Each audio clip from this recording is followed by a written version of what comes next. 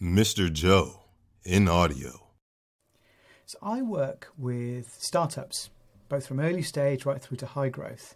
And one of the types of startups that I enjoy working with the most are startups who've been founded by engineers. So engineers who've become founders, who've become CEOs, and I love supporting them on that journey. And what's interesting about that journey is the skill set obviously needs to change across all parts of that particular journey. And as an engineer, that's, I think, a greater challenge than perhaps it is from, say, founders who've come from other parts of the business. Because fundamentally, when you're an engineering founder right back at the start of your business, you need to be across everything. And you are, because probably you've coded the majority of the product in itself. You've hired the first sets of engineers. You know how the product is held together at a very fundamental level. There's no separating you as a founder from the product. There really isn't, especially if you're an engineer. There really is no separation there for you. And so the first part of that journey, obviously, is to split you out from the product and out from the engineering element of that product as well. And that can be quite a scary position to put yourself in, because you are giving up what's, in essence, your superpower up to this point of being able to be a fantastic engineer that just knows what they're building and how to build it. Almost you're turning away from what is your superpower that's made you great up until that point. And that's quite a hard personal thing to think about, because you started having thoughts about, well, am I suited to be a CEO? Am I the right person for this job? Is it me? Is it them? Of course you are. Of course you can do this. But it's quite hard to know what that new superpower needs to be, what other superpowers you can find within yourself to become the CEO that you need to be, that your business needs to be at that point. And the first step of that, of course, is giving that up, is making that conscious choice that I've got to stop doing this coding. Even if I find it really comforting and a nice place to be, and when things are difficult and stressful, I go to my keyboard and I start coding.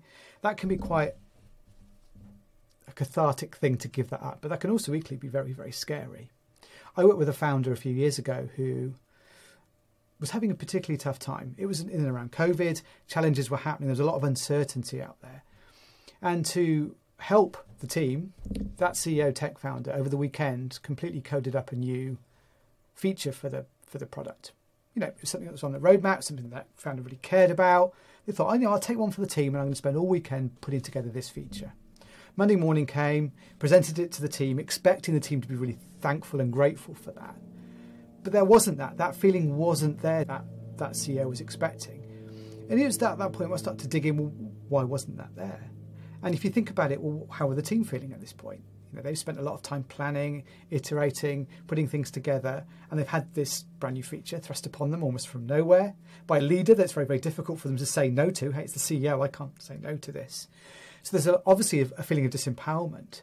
But equally, when you start to dig into that work that founder had done over the weekend, was it great? Not brilliant. Was it good? Probably it was okay. The quality wasn't great because they'd not had the QA support, they'd not had the product support up front, they'd not had the design support up front that the rest of the business had when implementing other parts of that product as well.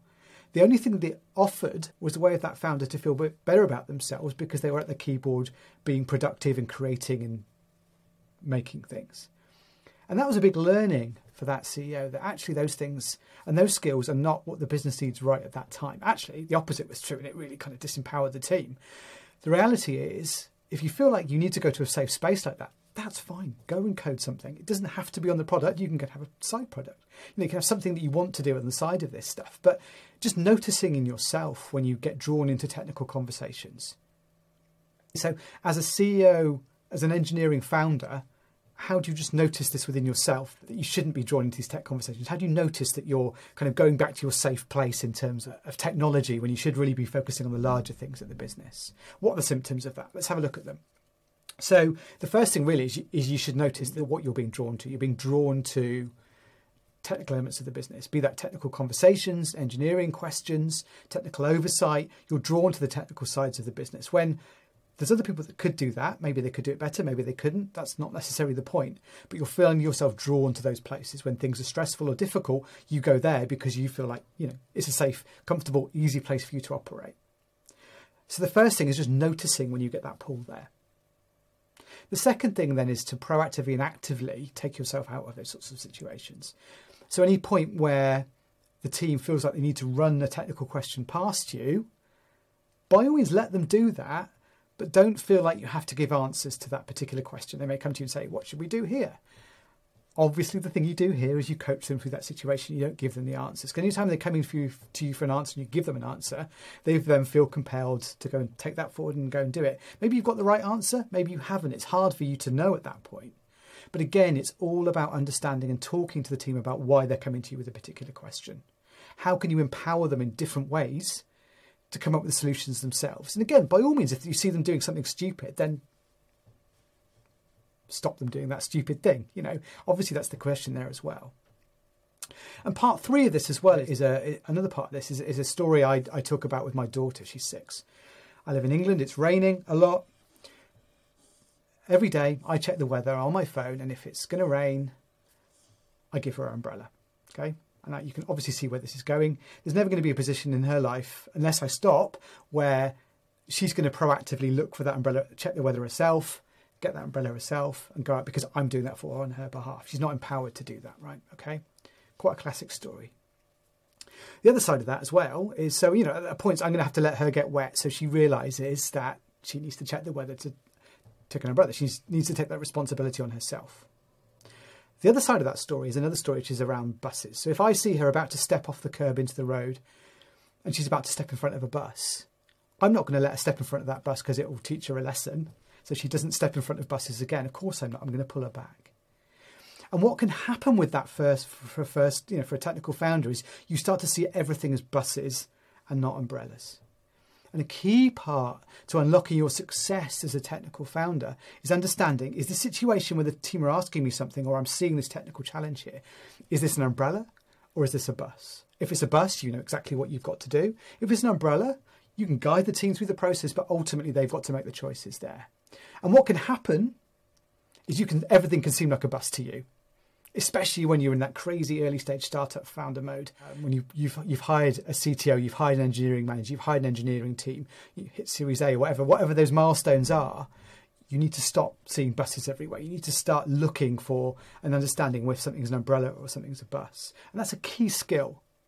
And honestly, that story is true for any CEO that's out there. A first-time founder can see so many buses when they should be seeing umbrellas. And the reality is most of the time these things are umbrellas. But at the time, they might feel like they're buses. And that can be quite a scary proposition, to let your team seemingly make mistakes when the reality is they need to sometimes figure this stuff out for themselves. CTO tech founders also, and tech founders themselves, engineering founders themselves, often see themselves as not being great people. They say limiting things like, I'm much happier with engineers. I don't enjoy spending time with people. And the reality is that's most often not the case.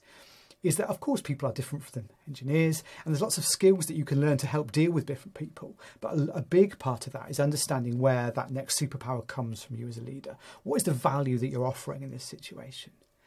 And more often than not, with many engineering-led CEOs, that strategy, that's looking at the market and knowing and using those analytical skills that you're great at to understand, well, where's this market moving?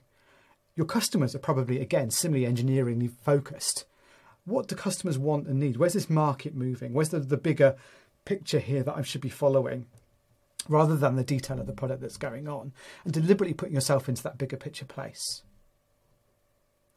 Also, other things that engineering-led CEOs are great at as well is process. There's a fantastic book called Traction, Enterprise Entrepreneurial Operating System. I highly recommend it. But that talks a lot about, as an engineering CEO, one of your greatest superpowers is his ability to see how things progress and how processes work. And taking many of the things that seem to sort of almost happen by magic within a business and creating a process for that. So what is the process around onboarding a new engineer? You do it once, you make a process of that gets rolled out to everything else that's there as well. So you can see and understand the importance and know the importance of process all the way through. Because again, if process isn't followed, things don't get done. And ensuring that things get done is a big part of what you need to do as a CEO. And so by processizing your business, you can get to that point. Rather than doing something once, if you're doing something more than once, then create a process for that. Make that process really simple, share that process, optimize that process as you keep going through. Hey, everything starts to flow through the business as you move through. Having one-to-one meetings with people. Again, many of the engineering-led CEOs that I work with struggle with challenging interpersonal situations. Maybe somebody isn't performing particularly well. It's about understanding, well, what, as an engineer, can I bring to this conversation? And often what happens with us human beings is we conflate expectations and agreements. And this is quite a big concept, but the concept being effectively we all have expectations of each other. As a CEO, you have expectations of your team, okay? And as a CEO, you have expectations of your engineers. And pretty much as an engineer, you probably can meet somewhere in the centre there. As a CEO, you may also have expectations of your sales team, of your marketing team. And it's all about changing them and turning those expectations into agreements. So you know what an agreement would look like between you and an engineer if you're producing a piece of code, right? You both know you're going to meet on the same level, the expectations meet.